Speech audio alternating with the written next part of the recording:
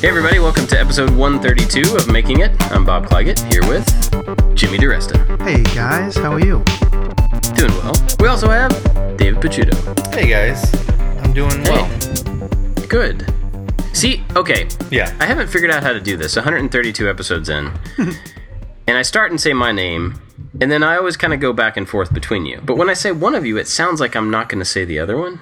But I can't say, like, with Jimmy and David, because then you'll both at the same time go, hi, and then nobody will know who's supposed to talk next. And, Right. You know what I mean? Yeah. So, Well, I think you're doing a good job.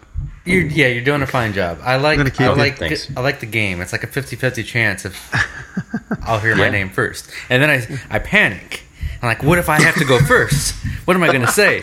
And then when Jimmy goes first, food. yeah. And then when Jimmy goes first, it's a relief. So, Yeah, you got 13 seconds to relax. well, sometimes it's 13 seconds. Sometimes it's 13 minutes. yeah. I love That's you. funny. I really do love you guys. You know what's funny? Nobody ever notices that when like one of the three of us have an emergency and the other two just keep blabbing, the 1 minute finger goes up and someone just disappears for a little while. Yeah, that happens quite a bit. We do that Yeah. quite seamlessly. Like when you don't hear us talking, we're actually like Dealing walking the with life. dog or dealing with the kids, Yeah, we're just taking turns. taking turns handling emergencies in this 1 hour window. Well, long time no see, because three of us actually got to hang out this past weekend. That was awesome. Yeah, Yep, that was- Nashville was cool. Nashville's really cool. I'd been in Nashville once before, but I didn't take advantage of walking around and seeing all the live music. It was really cool. I really got a chance this time to like understand the city, and it was great. Nice. I didn't get to walk around as much as I would have liked to, but it was still great just to see everybody and hang out. Yeah, it was cool. Very cool. Yeah. And we got our album cover shot Yeah. for our Beastie liner- Boys cover album. Oh, liner notes. Yep, that was a good one. Yeah, somebody took the photo and posterized it with made it look like we had a gig coming up. Yeah, that was good. Yeah, that was funny. That was funny too. How that shot, like these, like, not saying this is a famous shot, but it's funny when you like this 2-second things. Like we were walking on the street together, and Bob goes, "While we're all together, we should just do a quick shot of us, the three of us, while we're hanging out, just before we forget." Because we were going to go into like going back to the hotel and being lost in conversation. We for hours. always forget. Yeah, Yes. And so always I forget, did the selfie. I just held the camera up and we just said a couple funny things. And I said, look left, look right, look down, look up. And I said, okay, now kiss. And then that's what the funny one. That was the last one when we all laughed. You're a good director. I didn't expect you guys to laugh at that. And you both cracked up, and that's when I took the picture. I was getting ready to kiss Bob, and Bob didn't look like he wanted to be kissed. I pulled away, man. Not into it, dude. We'll post the whole the thumbnail spreadsheet. Remember in the old days when you take black and white photography and you do the thumbnail page? Oh, yeah. Right? Remember that? You don't get to see that What as was much. the name for that? There's a name for that. Contact sheet. Contact sheet. That's the word. Remember that? And you grease pencil over like a pro when you're in art school. And you felt like a real art director, and you're like, "Yeah, I'm going to crop it this big." And Crap, this one's no good. Maybe this one. Crop it here. Yeah, we did all that. Yep. So we were all in Nashville for a DeWalt event. And it was basically just them showing off their tools, but we all got to hang out, which was really cool. Yes. And then And then, David came to my house, yeah, which was cool. It was cool for me. Was it cool for you? it was fun. It was really cool. Kelly and I had a great time. You are a great host, and we got to Well, thank see you. some cool, sort of once in a lifetime things. Until 6 years from now, Until or 7 years yeah. from now, or whatever. But we watched Hey, the Dave. eclipse. Yeah. did before you guys watched the eclipse, did you guys install a floor or two? No, Bob did not put me to work. Thank goodness. I Paint should've. a wall, change a window frame. Yeah. No, Yeah, I but it's should've. looking good. It's coming along great, Well, thanks. and it looks like Yeah. a ton of work. Yes, it is a ton of work. Jimmy, you missed out. I passed through your neighborhood at about 3 a.m. on Saturday night driving home. So I Cool. apologize. Glad you didn't stop. Yeah. No, we left. We went to the horse farm and went to go ride. Taylor wanted to go riding with a girlfriend at the house, and we had. I didn't tell you guys because I don't want anybody to be nervous. We had a little doggy emergency while we were there, so we kind of had to wait for the animal hospital to give us the okay and clear. Yeah, the Yorkie fell and banged his head, and he's okay. He didn't have a problem, but I didn't want to say anything while we were there because I didn't want anybody to be like nervous or to be distracted by my little stupid situation. The Yorkie fell and banged his head at the farm, and we had to take him to the hospital, and he was okay. Ultimately, he's totally 100%, but they didn't know if maybe he broke a rib or had like a brain problem. But he's totally fine. So he had to stay at the animal hospital for 24 hours in Nashville. And I drove there, and anywhere I go, I bring every animal and everything I own every time I travel somewhere. So I had my pets and my girlfriend and all my machines with me. So. Every machine. You unloaded the shop again into the truck. No, so the baby Yorkie had a little sitch, but he's totally fine now. He's sitting right here next to me sleeping. So that was kind of what was on the back of my mind when we were there. We didn't know what that was going to lead to. But it was 100% fine. So good. Once we got the all okay, we ended up taking out of town and getting back here, and because I had a lot of work to do, so I'm here working now, back in the city. Nice. Well, back what have you upstate. been working on? I'm working on. I just posted on Instagram. My next Lincoln video is a bit artsy for my Lincoln series.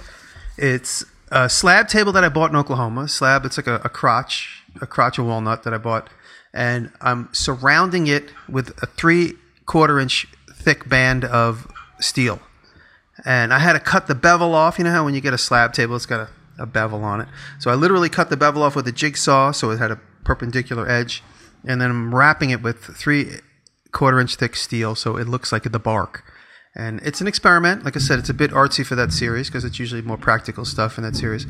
And they like the idea of me getting artsy and playing around. So this morning consisted of me grinding for hours and hours. And hours, welding and grinding, just to kind of get the height of all the little bits and pieces of steel to the height of the wood. And when I'm done with this, I'm going to go back and I'm going to grind for hours and hours. That makes Bob giggle. And hours. Now, it's coming out good. I'm happy with it. So that's it's like one of those. It was like a venture into the darkness and not sure if I was going to see light at the end, and I did. And now I got all of one side done. I got to do the other side, and then the crotch part area where it kind of curves. And now I have a plan. And I always say it when you start on something like this, you could section it off into different tasks, and if there's multiple versions of the same task, you start to learn the way. So by the end of it, you're an expert. And I'm halfway through that learning process, and I could totally see the next side being a lot easier because I just went through it. So even though it's going to be a lot of grinding, it'll be quicker and more to the point because I'll know exactly where I'm going with it. Yep. So that's Gotcha. cool. Cool. David, what have you been up to? Other than traveling. Yeah. We just got back from the other house where we were working on a couple of videos. I think last week I mentioned an art piece. I can't remember if I talked about it or not, where I took a knot and did like an Andy Warhol, sliced it 4 times and made a piece. And that video should be out by the time you hear this. And then there's a second art piece we made out of like a wormhole that created like a half of a heart. We resolved that and opened it up, and that it's real big and it's really cool. We put some velvet behind there and framed it. Just finished up that, and then we were working on a table for our kitchen here that has a little drop leaf corner. That's going to be a Brusso sponsored video, and they've been awesome because I've been putting off this video for weeks and months, and they've been putting up with my delays. Thank goodness, but life has been crazy. But I really excited about all 3 of these videos because they are some really cool pieces. Yeah, I saw the pictures of the first one you were talking about with the split into 4 pieces. And it is super cool looking. Thank you. I like that a lot. And every time you say wormhole, I think of time travel. Just yeah, and one of the advantages of having another person in the shop while we're filming is the 4 pieces. Originally, we were going to just use construction paper or colored paper that we got from Michael's, and that's how you change it up. And Eric, while we're filming, he's like, what if we use paint chips or paint swatches from Home Depot? That way you can coordinate it with your room and make it same color or whatever. And I thought, that's a brilliant idea. So we went to Home Depot and grabbed a few, and you can swap it out. And just one of somebody just throwing out ideas at you can be pretty helpful in the shop. Yeah, that's awesome. That is cool. Well, I've been back to... Actually, yesterday, was kind of Eclipse Day, and so we hung out with David Kelly while they were there, and then after that, I got a little bit of stuff done, but I really haven't gotten back into the swing of things. But this morning, I started working on my office again, got some sound insulation up in the ceiling, which is really cool. Got all the electrical done for it last week, and the ceiling is insulated. Unfortunately, I'm not in my office right now, and so I can hear everybody above me in the kitchen. So any noise that you hear is not, hopefully won't be there when my office is finished. But so I've been working on that, and all my lights that we talked about came in right before I left for Nashville, so they're all there in the shop waiting for me to install, which is cool. I'm excited about that. And before we get to what we were really going to talk about, I was listening to a podcast this morning, and it's one I've talked about before, Back to Work. Mm-hmm. I don't know if you guys have still listened to that. I know David has at some point. Marilyn Mann. Yeah, and I haven't been listening to a lot of podcasts over the past few months. Not as many. Anyway, so I got back to that one today, and he talked about an idea that was, how did he call it? Cognitive bottleneck. That's what it was. And so he was talking about it from the perspective of feeling overwhelmed, just with your work and with your life and just all the different things. And I can't even explain all the stuff that he was talking about. I'll link to the episode in the show notes if anybody wants to check it out. But the thing that really hit me about this, and this may apply to people who are maybe even trying to get started, is the point of what he was saying was that you have all these things in your brain that you feel like you should be doing, or things that you know that you probably should get to, but you don't ever get to them. And the longer they go, the longer you don't get to them, the bigger they get in your brain. And they become a bottleneck that stops you from doing other stuff. And so, the idea of being busy, if you think that you're busy all the time, then that means you're not willing to take on new things, because in your mind, you're busy, whether you actually are busy or not. And it was really cool hearing him talk about it, because I didn't apply it to the same stuff he was talking about, but I looked at my house and my shop and my office. Those are the three big things I'm working on right now. So in the house, we have flooring to put down, we have rooms to paint, we have furniture to place, there's a bunch of furniture I have to build for the house to make it usable. And I'm thinking that stuff has to be done so my family can be in it, and then I'm thinking, I really need an office so I can record podcasts without people rolling chairs right above my head. But if I'm spend time in my office, then I can't spend time in the house. Oh yeah, well if I built a desk, I need that for my office too. But I can't do that because my shop doesn't have good enough lights for me to make the videos the way that I want them. So I need to put the lights up. You know what I mean? It's like that. Mm-hmm. I've talked about this before. I can't do this until I do this, and I can't do that one until I do this one. And so anyway, hearing him talk about it today just made me kind of step back from all this stuff and say, let me figure out what are the bottlenecks here. The office and the shop are the bottlenecks. So whether I end up making videos about those things or not, they have to be the first things to get done. So as of now, all of the house stuff is on hold until I have an office that I can sit down in, until I have a shop that I can shoot videos in. It doesn't mean they have to be finished, but they have to be usable. They have to do their job. And it just getting to that sentence right there was yeah. I'm removing a bottleneck, and now I have two venues that I can be super productive on, and I know that they're going to make everything else easier. So I don't know. I just wanted to throw that out there because it was a helpful. And I'm not even finished listening to that podcast yet. I was halfway through it, and no, it's very helpful when I sit down and think to myself, I have so many things to do, and I think, okay, what is the very next thing that actually has to happen? Regardless, what is the next most important deadline? And then I just focus on that, and I try not to think about anything else. That's like when I drive with somebody and they navigate for me.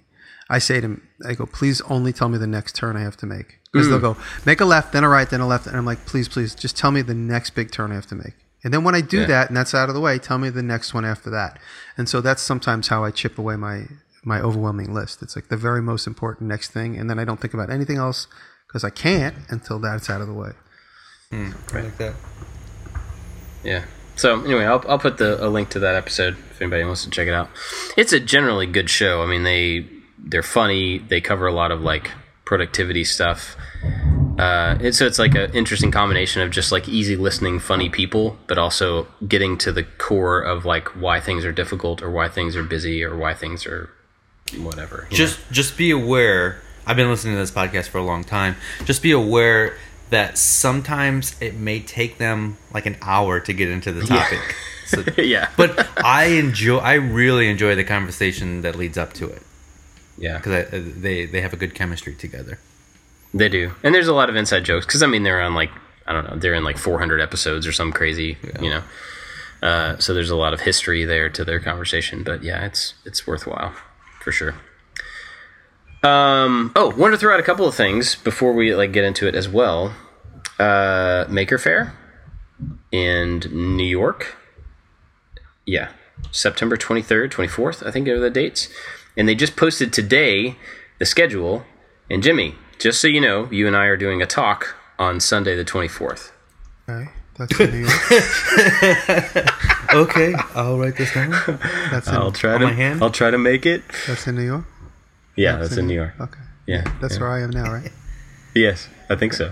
It's in the big city part. Yeah. Okay. Yeah. So I'll make a plan now to get down there. I'll remind you closer to time. Don't worry. But yeah, we're gonna be giving a talk. I think it's just gonna be kind of like, you know, us talking about stuff. I don't know. There's not like a really clear topic, I don't think yet, but yeah, it's just keeping creative or something. Anyway, we'll make up a better topic when we get down there. Yeah.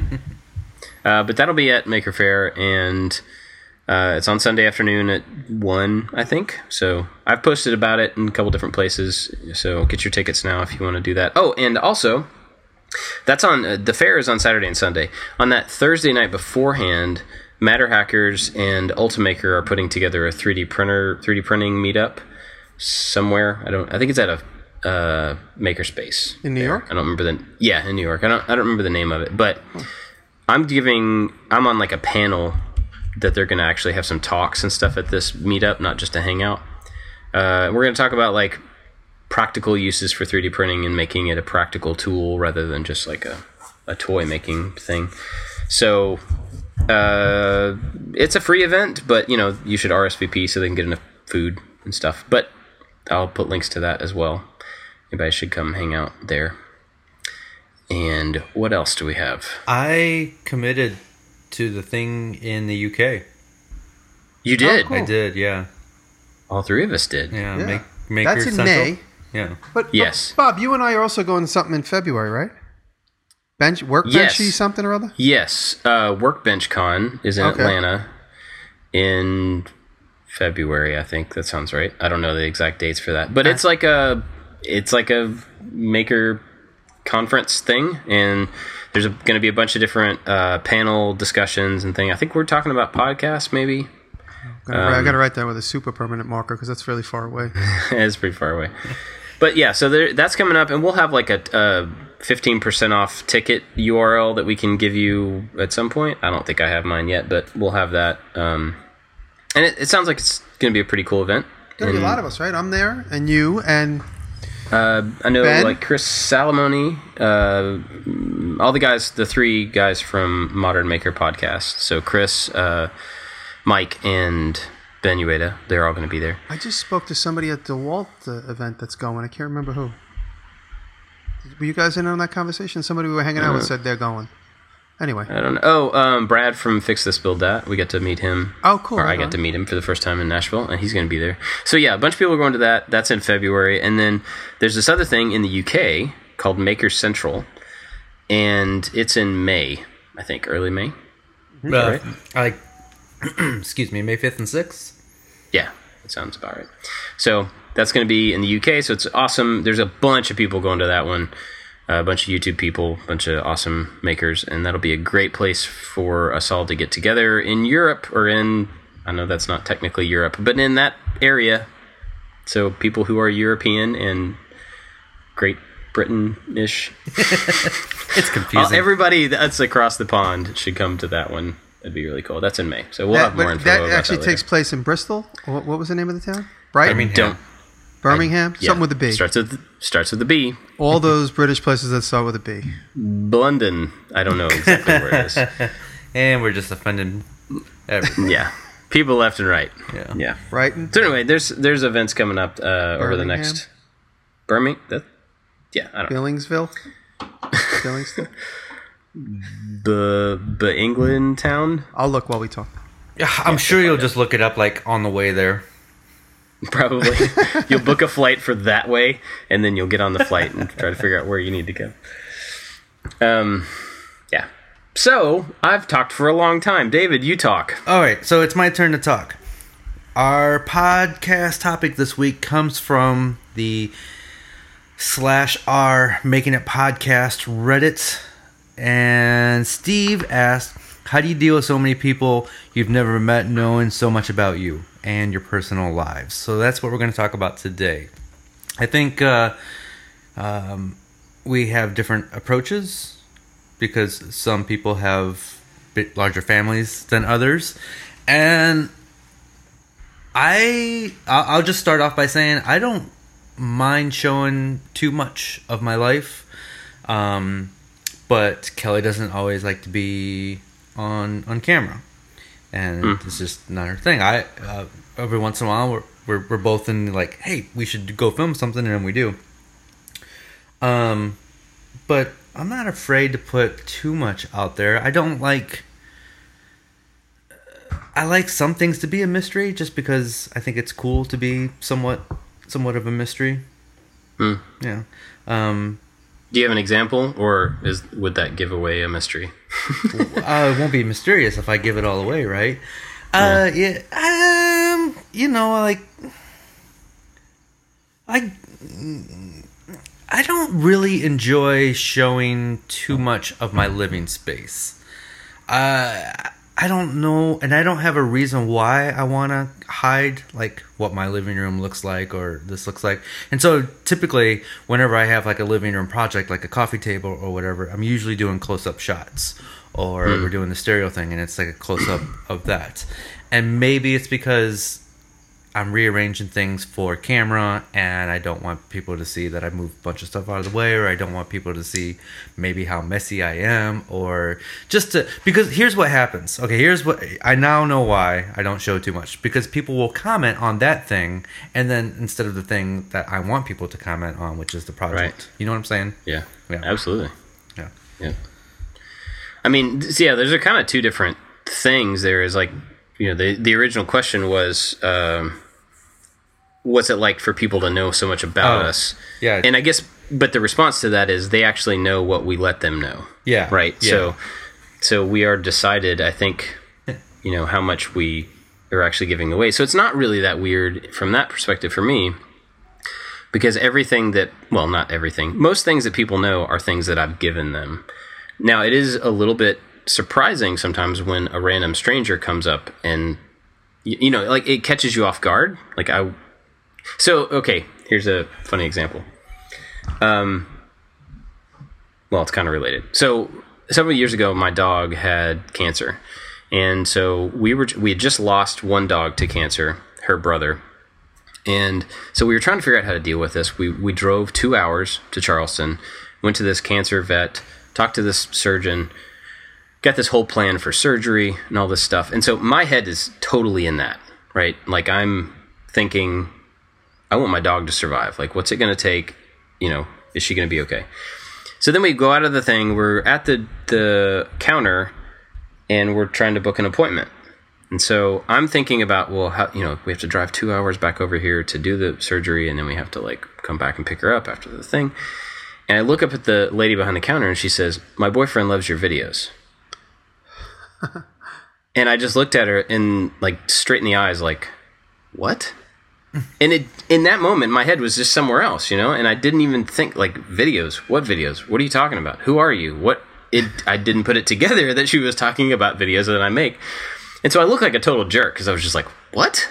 And then it took me a second to be like, oh, that's awesome. Thank you. And then I got to talk to her a little bit about it. But it was really weird in that case for me to be in a place. It wasn't like I was at a maker fair where I was expecting somebody to come up to me and say, like, you go to Maker Faire, those are at least my people, right? Those are the people that I expect to like be into the same things and get excited about the same things. And just being at a doctor's office, it really caught me off guard. And so it was a little weird and that's more about somebody, I guess, recognizing you, but it's the same kind of thing where like you look out into a crowded room, you know who you know. But it's weird because there's a lot of people in that room that know who you are, and you can't reciprocate. Like you don't know. That's the part that I think gets me a little bit. I have to think about. I think there's this. It's like when I see somebody that I watch on TV or YouTube or listen to on podcast or whatever, it does feel like you know them. You know that you understand their personality, and so when you go up to them, you just feel almost like your old friends, and you have that conversation, and that other person has no idea who I am, and there's this a weird unbalance right there. Yeah, and so it's extremely rare. It's only happened a couple times where I've been recognized outside like a Maker Faire, so I haven't had that weird experience. Usually when I go to Maker Fairs, I'm expecting that, and I embrace all of that. Like when I'm in public, I want people to come up and say hello, and I want to talk shop and tips and all that. Yeah, you reminded me a couple of years ago. This is over 10 years ago. I was in Midtown, and I was walking down the street, and Will Smith came walking right at me, and he was looking behind me, but I thought he was looking at me, and I was like, oh, this. I thought he was somebody I knew from hometown. I was like, oh, hey, dude. Wait, I don't even know you. Who are you? Why do I feel like I know you? I didn't realize it was Will Smith till he walked past me and he was already behind me. I was like, oh, that was Will Smith. That wasn't anybody that I really know. But I just looked up and like my brain recognition said somebody you know, and I immediately equated it with somebody from hometown. I was like, because he does look like somebody I grew up with. So I immediately thought he was this kid. And I was like, wait, that's not him. But, oh, wait. And all like in a 3-second interaction. So I kind of like said hi to him, and he acknowledged me only because he probably happens all the time. But I was acknowledging somebody else, not Will Smith. It was a really funny, weird thing. But that would have been hilarious if you were like, "Hey, Jason," and he's like, "Oh man, come on, I'm Will Smith." No, he was like he was in between. He was right in front of the David Letterman Theater, in fact. So I don't know if he was there for David Letterman, but it was directly in front, like the doors right there. It's funny for me. It's a funny story that I was thinking of. I don't know if I ever told the story on here, but we rent this house, the house that I have upstairs. We've rented through Airbnb, not so much anymore since I'm here more often, but for the last 4 or 5 years I've been renting it. And then one particular, and Taylor is in charge. Taylor's face and name, they never know who I am, and that's only because Taylor's a better administrator than me. Me, I would be like, oh wait, there's 2 people there at the same time. I'm sorry, can somebody leave? Like I'm the worst when it comes to that stuff. So I just have nothing to do with it. And Taylor's name is on the account, and she gets the checks and whatever. And so anyway, she's like, these people set the fire alarm off at 1 o'clock. Then they set the fire alarm for 2 o'clock, and then it's like 4 o'clock in the morning. And I said, give me the phone. I call the phone. I was like, this is the owner of the house. This is Jimmy DiResta. I own this. And I was cursing between every word. What is going on there? Why does the smoke alarm keep going off? Because when the smoke alarm goes off, I get a phone call to my cell phone. And then I call. Anyway, Taylor kept following up, and they kept saying, "Oh, sorry, we're just baking." And now it's like 4 a.m, and I go, "What is going on there?" And he goes, "Is this Jimmy DiResta from YouTube?" I go, "Yes, we could talk about that in a minute. Tell me what man. And like I said, F-bombs between everything is going on in my kitchen. Why does the smoke alarm keep going off? Oh, dude, we're baking, and I can't believe you're on the phone. I said, why is my house keep going off? And it turns out he knew me personally. He's like, Jim, remember we met? I quoted on a build for a bar that he owns in Brooklyn, but he couldn't like break through my anger, and so he said the YouTube thing first. He's like, you Jimmy from YouTube? And anyway, it turns out I only met him briefly once or twice, and I said, what is going on? He's like, oh, we're baking cookies and we keep setting like the debris in the bottom of the oven on fire. I was like, dude, I've rented the house probably about 75 times, and you're the first people to set the stove on fire 3 times. And he's like, oh, I don't know. Anyway, we argued about that. That was a different part of the story, but it was very funny when he said from YouTube, and I just said, we could talk about that in a minute. I want to know why my house keeps going on fire. But I get recognized a little bit here. It's like a total cross section of weirdness. It's like I could walk in and to like a Home Depot, and right away somebody will say, "Hey, Jimmy DiResta, I love your YouTube videos." And I just, it's always really like nice, and I'm so gracious, and people are also very gracious whenever I meet them. I was in a rest stop driving to Ohio, and there's like a bridge that goes over the highway. You get out at like one parking lot and you cross to the rest stop across the highway. And I'm right in the middle watching like 18-wheelers drive underneath me and taking pictures and just kind of being a weirdo alone. And some guy walks up to me and goes, he has like a big baby. He has a baby and a big papoose on his front. He goes, "Man, I watch your videos all the time." He was with his mother-in-law. He goes, "This is Jimmy. He does YouTube videos." And so it's the weirdest thing. I never know where it's going to be. But the first time that like I got like YouTube recognition outside of like any TV stuff, my buddy Ian was wearing a DiResta hat that I had just had made, and he was going through security somewhere, I think in Minnesota or something, and the security guy at the airport said, "Do you know Jimmy DiResta?" He goes, "In fact, I do. He just gave me this hat. I was just with him a couple days ago," and he says, "Where can I get one of those hats?" And I hadn't even been selling them yet. I only made like the first. That's 10. awesome. Yeah, so that was, and he called. He was so happy to tell me that the security guy knew who I was. So yeah, it's a weird cross section, and like I've said it before, and I'll say it again. It's like we're all on this like the fourth like conversation on a dating app, and like we know it's just a matter of time before we get together. All of us, it's going to be good. So it's because of this world, this community that we're all a part of. When you just meet anybody, even like walking through DeWalt the other day, it was a pleasant surprise because we're all there, and you know we want DeWalt to give us free tools, and we want them to sponsor our videos, and it's nice. It's a nice pat on the back when you're walking up, and the presenter, you're like, "Can I try that?" And you're like using the nail gun or the grinder, and the presenter goes, "I really like all your videos. I watch all of them." You know, that's super nice. That happened to me a couple times the other day. And then even one of the producers of the event, did you see the guys sitting in the little tented in corral that were like in charge of the lights in the video? One of the guys saw me come close, and he like jumped up and like grabbed my sleeve. He's like, "Dude, I watch everything you do."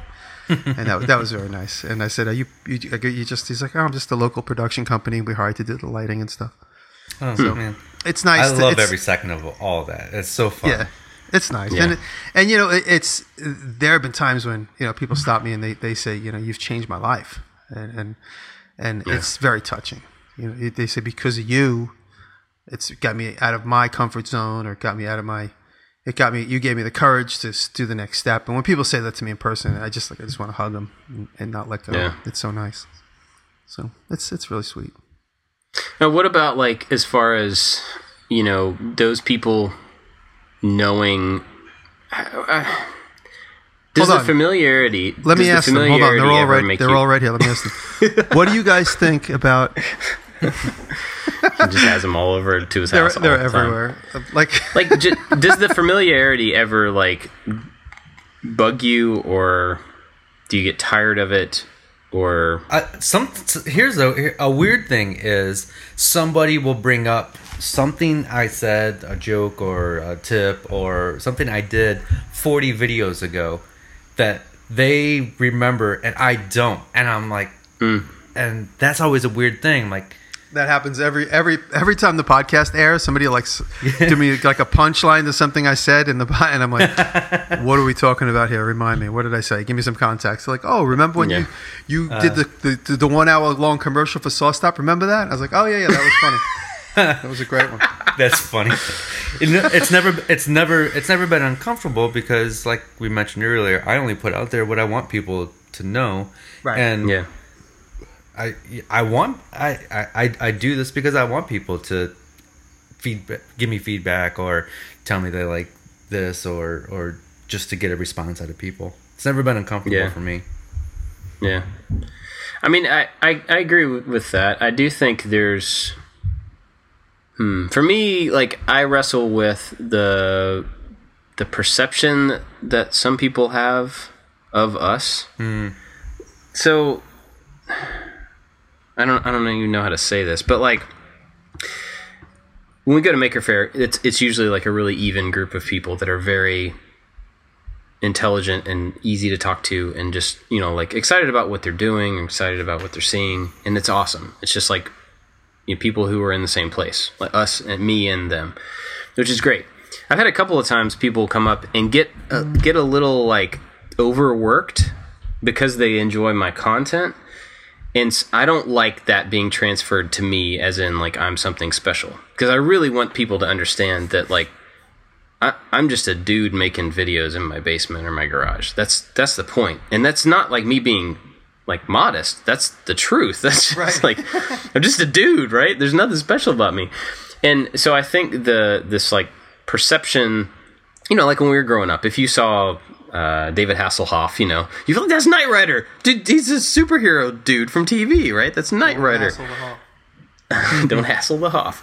But like, that in my mind, that doesn't apply to YouTube. Anybody can create a YouTube account. Anybody can put videos up.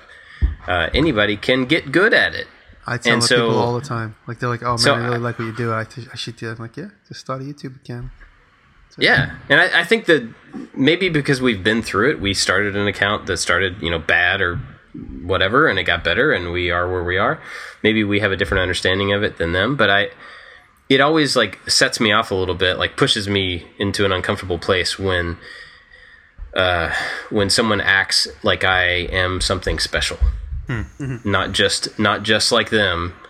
I just happen to put my stuff on a website that anybody can upload video to.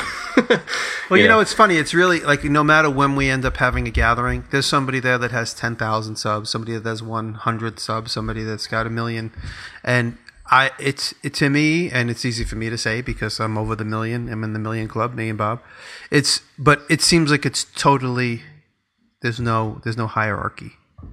Yeah. And there shouldn't be. Yeah, but I'm saying, like, no matter, like, this weekend we hung out with lots of different YouTubers in various stages of their YouTube career, and I can always learn something from somebody, always. And it's not like I'm better than them only because I've been at it long. I'm just been at it longer or whatever.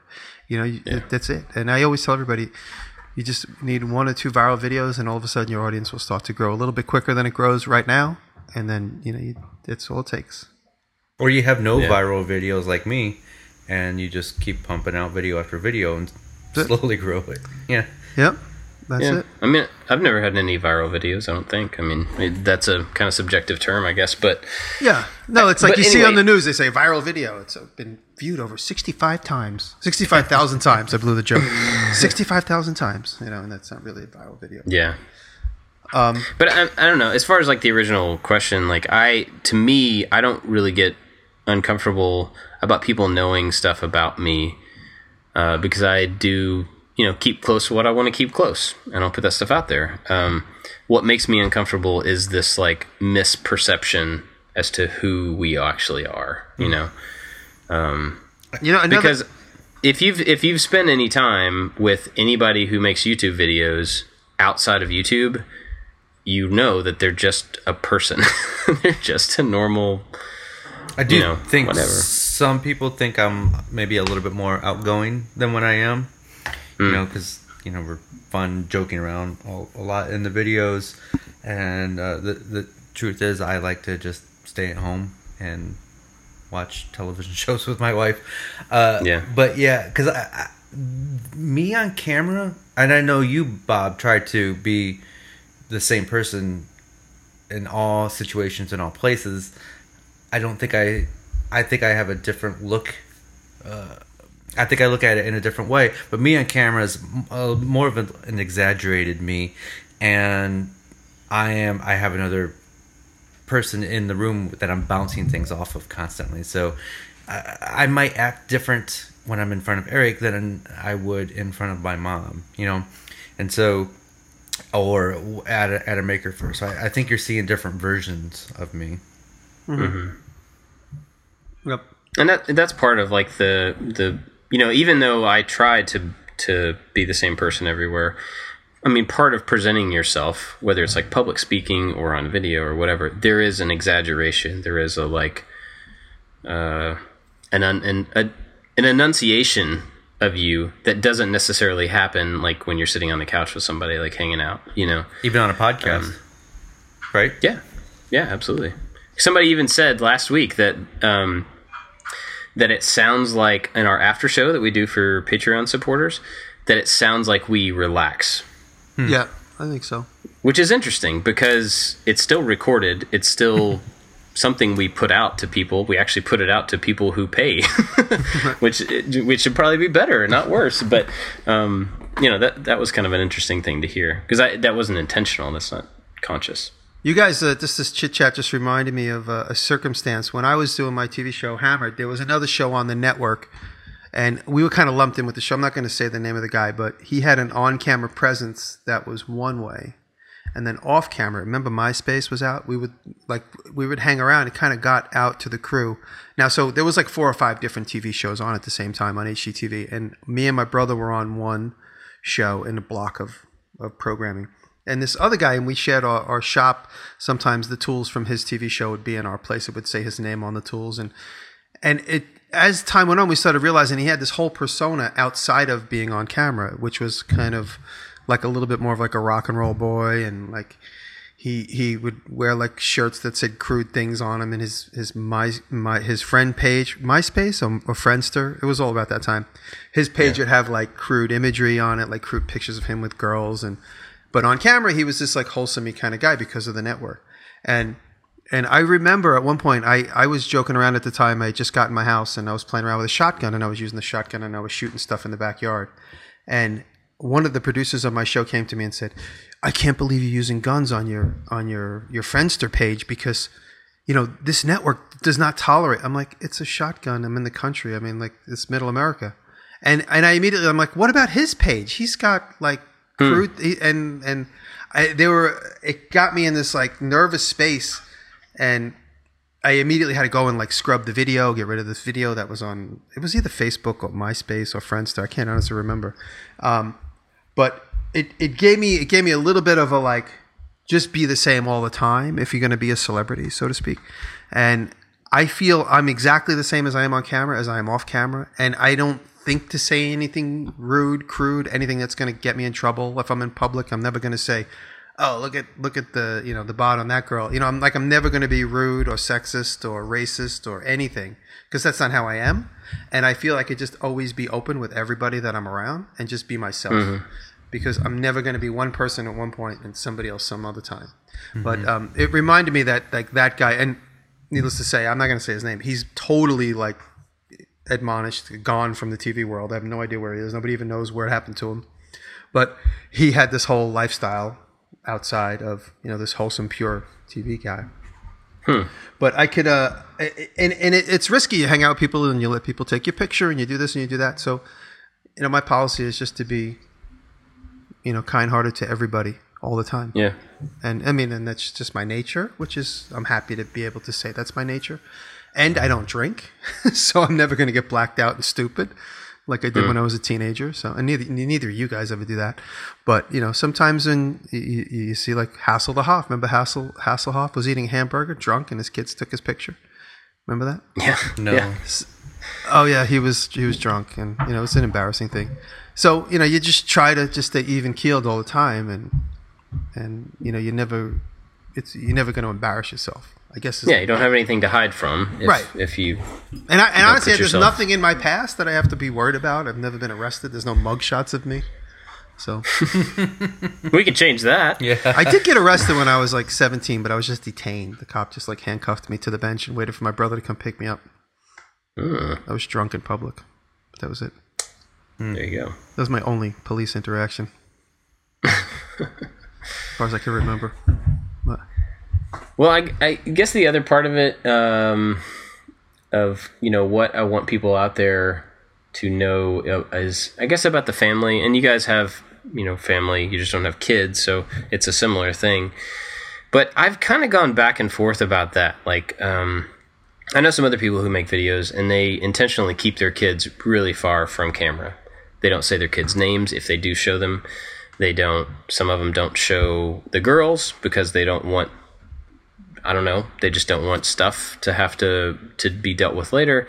Some of them don't care at all, and they show the kids, and they call them by their names, and they talk about their ages, and they talk about what they're interested in. And I don't necessarily think that any of that is right or wrong, or in and of itself good or bad. I mean, but I think that's where things start to I'm an adult. I can take care of myself. I can deal with the consequences of whatever I put out there. My wife is the same way. She's an adult. She's tough. She can deal with whatever she allows me to put, into the videos and into like our online presence. The kids, I'm responsible for them. So even the choices that I make, I'm responsible for how it affects them. And that's a different thing. Like that's part of parenting. That's everything about parenting. But it has made me several times like reevaluate, like, they'll be in a video or I'll talk about their name on Instagram or something like that. And then I'll think like, is this going to be is some random person going to find my kid at some point at some event and be like, oh, Hawk, hey, I know you. And then Hawk's going to be like, oh, well, he knows my name. I must know this kid or this guy. So there's certain things like that make me kind of question whether I should involve them at all or whether I should completely like hide them from the online presentation. So the way I've gone about it so far is that I don't want to hide them because one, it's my job to protect them. So that's on me either way, whether they're on camera or not. But I want them to understand what I do, and I want them to see what I do and be a part of what I do. And to me, the value of that, within boundaries, is greater than the risk of them being out there and some bad person using that little bit of information that I put out there against us. Does that make sense? Mm-hmm. Yeah. I think in this world, everybody is, everybody's their own brand manager at this point, even little kids. I mean, when your children get to a point, if you let them have a social media presence, whether it's, whatever's going to be next after Facebook, by the time that they come of age, everybody is going to be online. It's, it's just it's just the way it is. Actually, that reminds me of an interesting, I just started following Banksy on Twitter. It might not even be him. It's just a Banksy fan page. And one of the quotes was, he says, I don't understand how people share their intimate moments online constantly. Don't people know that invisibility is a superpower? And so talking about his own personal. Yeah, so I dig Banksy for that. But it's everybody I mean, the minute you meet somebody that you might end up doing business with, or, if you're a single guy, you meet somebody, the minute you're going to go and Google them and see who they are. Mm-hmm. Even like I said, at the very least, a business relationship. Oh, this guy's interested in doing a video with me. Let me go look at him. Or this company wants to let me go look at this guy and make sure that this isn't his 50th job this year, to see what kind of stability he has. So, everybody's got an online presence, and every child is going to live an entire life. Every child that's a child now is going to live an entire life online. Yeah. Going forward. And so they're going to grow up savvy and self-conscious to that, to what comes with it. Yeah. I think, with good guidance. Yeah. I think it's just more about like, I think the concern at least is more about me putting them in a position that would be negative down the road now with good intention, but doing something that would endanger them later, or and I don't think it's not a huge concern for me, because I am pretty reserved about what I include them in and how I include them and stuff like that. But it's still a concern. Yeah, no. Anytime I've seen your kids, Bob, it's always been good, lighthearted fun and showing like a very positive, creative environment. So yeah. But I think this entire thing, this whole topic, the three of us have relatively large social media followings or whatever. But I think it applies to anybody. So if you start some sort of start an Instagram account, or you start a YouTube channel or whatever, and you put things out there, at that point you're deciding what you want people outside of your immediate personal group to be able to see of you. Like you're deciding how to curate yourself out there.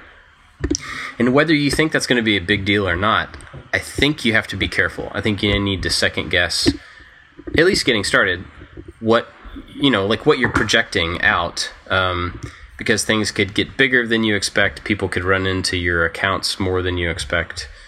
And kind of like what Jimmy was saying, like if you make good choices and you're not like doing stuff you're going to be ashamed of, then you'll probably be all right. But I don't know. I think it's just easy for people to think like, oh, if I had a giant YouTube channel, that would be a concern. Well, none of us started with giant YouTube channels. Yeah, it's always a concern. You never want to be posting stuff. I mean, yeah, it's a concern for everybody. So, it's fun. It's fun. Part of being, I guess you might want to say, a social media celebrity, is when you get the text message to your phone. It's like your request to change your password on your Google account. This is your verification code.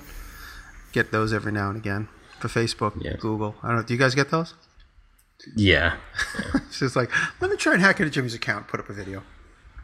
It's like everybody gets the verification code. If you have like whatever it's called, the secondary or the second phase, you get a text message to your personal phone that says type. Every time I type into Google, if I sign into Google on somebody else's computer, I get a text message of the code I have to type in.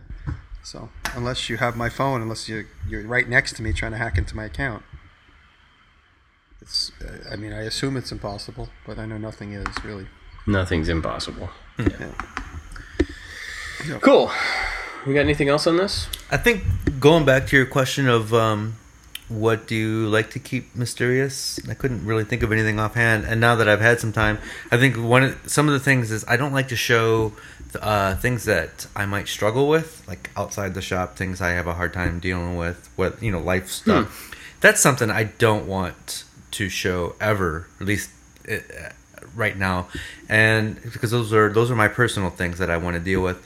And when you do put your problems out there, you get too much feedback, and there's too many. Everybody has a different way of dealing with stuff, and those are just things that I don't want feedback on, and I don't want to hear advice on. Yeah, some things just have to be dealt with on your own or with your family. That's important, and that's true. When some people go on Facebook and say, "Oh, I'm sad about this or that," then you're opening yourself up to. I mean, maybe those people need a certain level of attention that they're unaware of. Maybe they'll get the help they need, but sometimes when people put it out there, and there's just too many opinions. You really just got to kind of reel it in. Yeah, well, and I mean, like I don't know. For me, I voice things like that to people that I respect and like I value their input, and so that's the source of input that I'm going to be taking from people as a way to fix things or get ideas how to improve things. And when you do it, you're getting all of these sources of input that are not vetted. Like crazy person 1 and crazy person 2 have different opinions, along with sane person 1. You take all three of those things at the same time, and that it's not really helpful. But yeah, I mean, I don't know. Like, there's part of me that likes to, because I've found local community, friends that are really helpful and really supportive. There's part of me that likes to be able to share when I'm struggling with something or when I'm having a hard time, because it helps people identify. And so if I can say that I'm having a hard time with this, then somebody else probably is too, and maybe they won't feel quite so alone. And that's not always going to be the case, and that's not always going to make sense. But I think there is, in certain situations, something to be said for, showing some vulnerability, for the sake of giving somebody else like a little, I'm there too. Yeah. Everything will be okay, but that's not for everything, of course. Yep. No, I get, because I've shared the fact that I'm sober, I get a lot of people asking me advice, about their own personal sobriety or whatever it is, whether it's drugs or alcohol. And I am so more than happy to help anybody that reaches out to me. I mean, I'm no expert, but I can give anybody my own personal experience, and hopefully that inspire people who are having problems. So yeah. I'm more than happy to Which share is that. amazing. Like, if you think about that right there, just that sentence, the fact that you have the platform that you have online, the size and the reach to be able to help, if nothing else, to be able to help those people get that bit of information, that's amazing. That's so awesome. Yeah, so it cool. really is. I mean, when people write to me, and I've actually counseled a couple people, either through one email or through a few. And, I hear back from them, and, they've had some success in one way or another. It's very touching. It's really rewarding. That's awesome. Yep.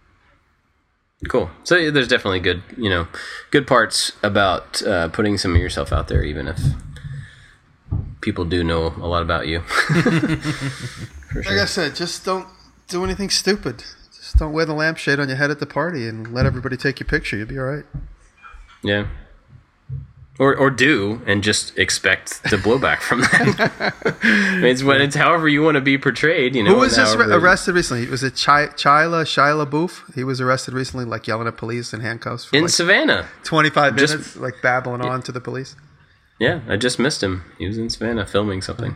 You could have arrested him. Could have saved him from his own fate. Threw a bucket of water on him before he started babbling in the hotel lobby. All right.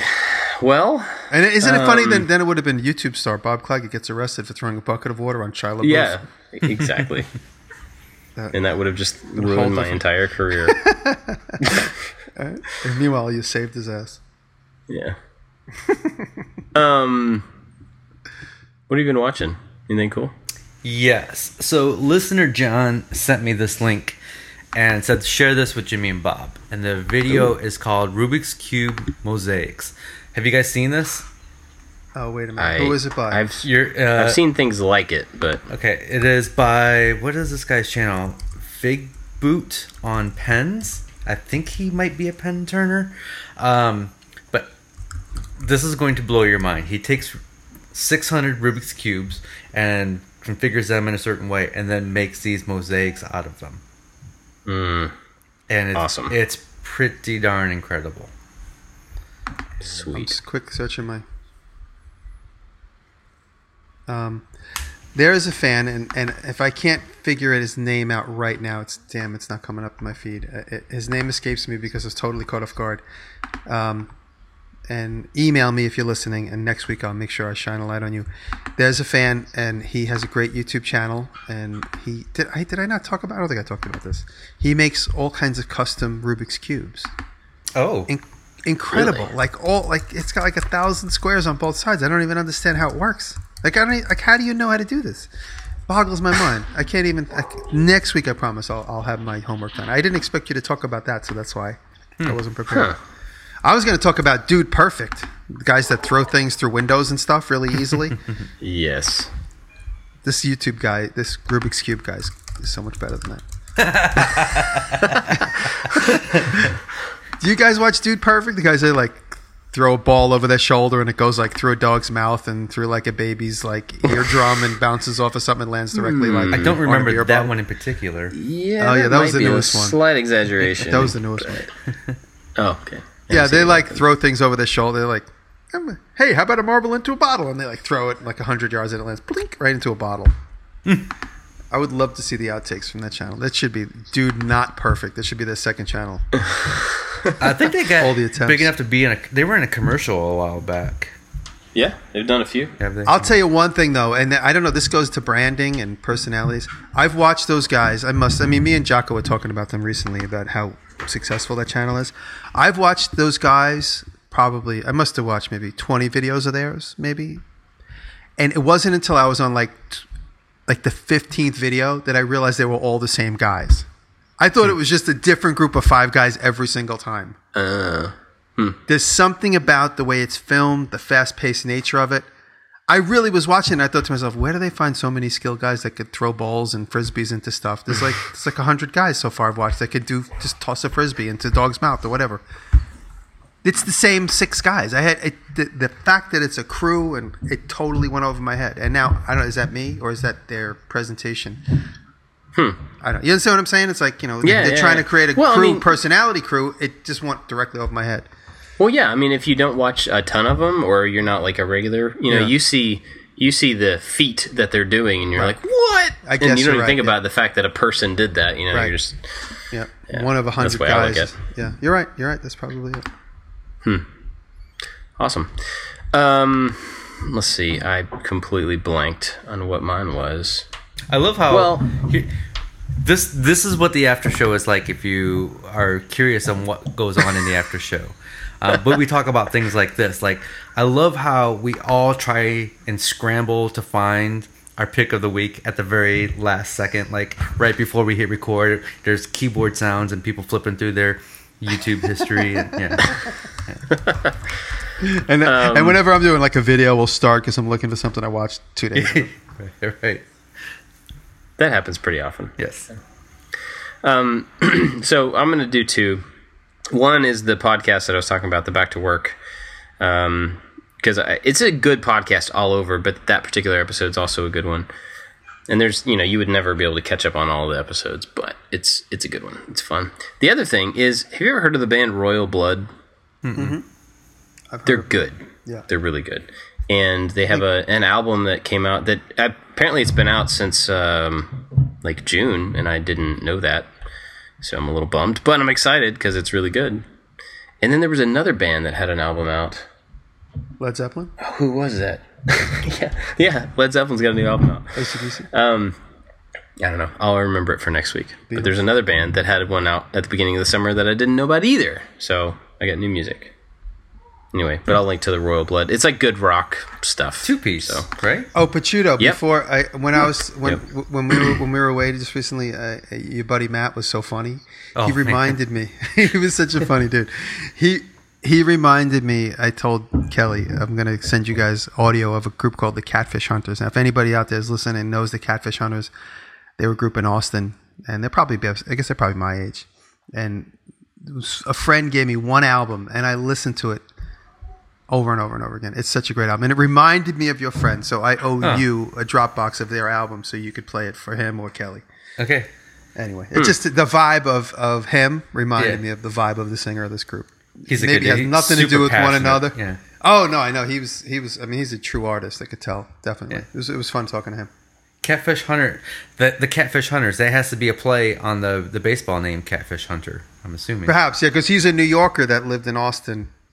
As a singer-songwriter, the lead singer of the band, whose name I don't know. Sweet.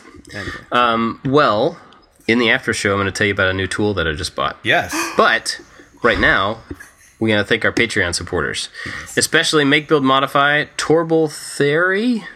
Sorry if I'm saying that wrong. I'm sure I am. Works by Solo, Chris Burton, Keith Decent, Ashley Stilson, Malton Make, Corey Ward, Evan and Caitlin, Jedediah Schultz, and Wise Old Dow. Thank you. You guys are all awesome. Everybody who supports us over there, thank you very, very much. You guys are fantastic. I tried to convince David to set a ridiculously high Patreon goal so that he can eat a taco. Have we talked about this on the show before? Not on the show, no. Oh, man. Well, sorry. I just broke it. The news then. See? David's never had a taco.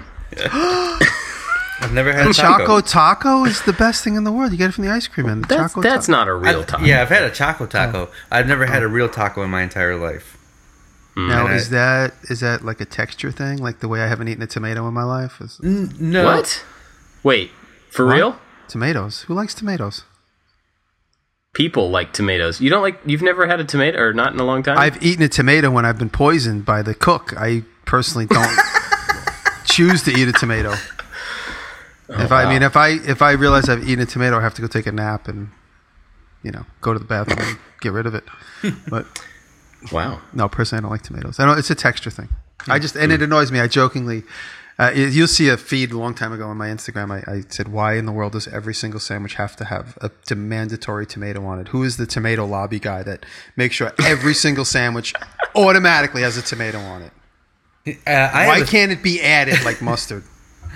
I don't put anything on my food. I like my food as is. So when I get a cheeseburger, it is meat and cheese. There's nothing else on it. I don't want ketchup or mustard or tomato or lettuce or any other junk. It's about the cheese and it's about the meat. When I eat a hot dog, I will eat just a hot dog. I may put ketchup on it. Yes, I put ketchup on a hot dog and not mustard. No relish, none of that stuff. But hot dogs don't come out of the ground with like a bun on them, right? I don't know where they come from. I just know where they're going. They come from hot dog trees. That's where they come from. And the taco thing is, I've never, as a kid, I was never served tacos for dinner. And when tacos were made, Jimmy's loving this. I just picture you sitting at a giant table as like a little brat with a knife and a fork in your hand, and you just like served stuff. Okay.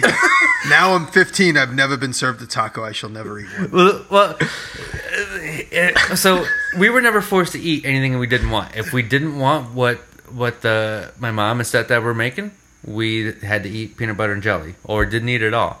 And when I did smell tacos, I did never really like the taco seasoning. And then I became an adult. I never really realized that other people all have had tacos. And like, when I was 30-some years old, I mentioned that, and somebody's like, "You've never had a taco? That's super weird." And so now I just hold on to it just so I can say I've never had a taco. That sounds like a good song and the inspiration for a song. I've never had a taco. I've never had a taco. I can hear the drum beat starting. That's how the song starts. You just whisper, "I've never had a taco," and then like a little drum, like on a cymbal and a hi hat starts. Work on it. There's a great Beck song from his very first album before he was big called "Satan Gave Me a Taco," and it made him real sick. And I think I relate to it. The first time I ever ate Mexican food was when I was in high school. I was in LA to visit my brother who was in the Marine Corps. And he said right away, he goes, "Oh, let's go have Mexican food. You never ate Mexican food in New York. I know that," is what he said to me.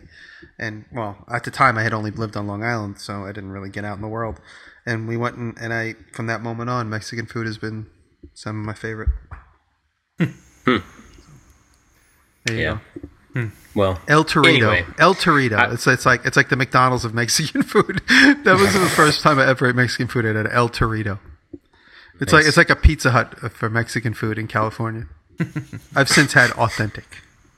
Well, I was trying to get David to set a really high Patreon goal, but I didn't push him that hard because I didn't think he'd do it. So. I'll eat one for $5,000. I will. $5,000.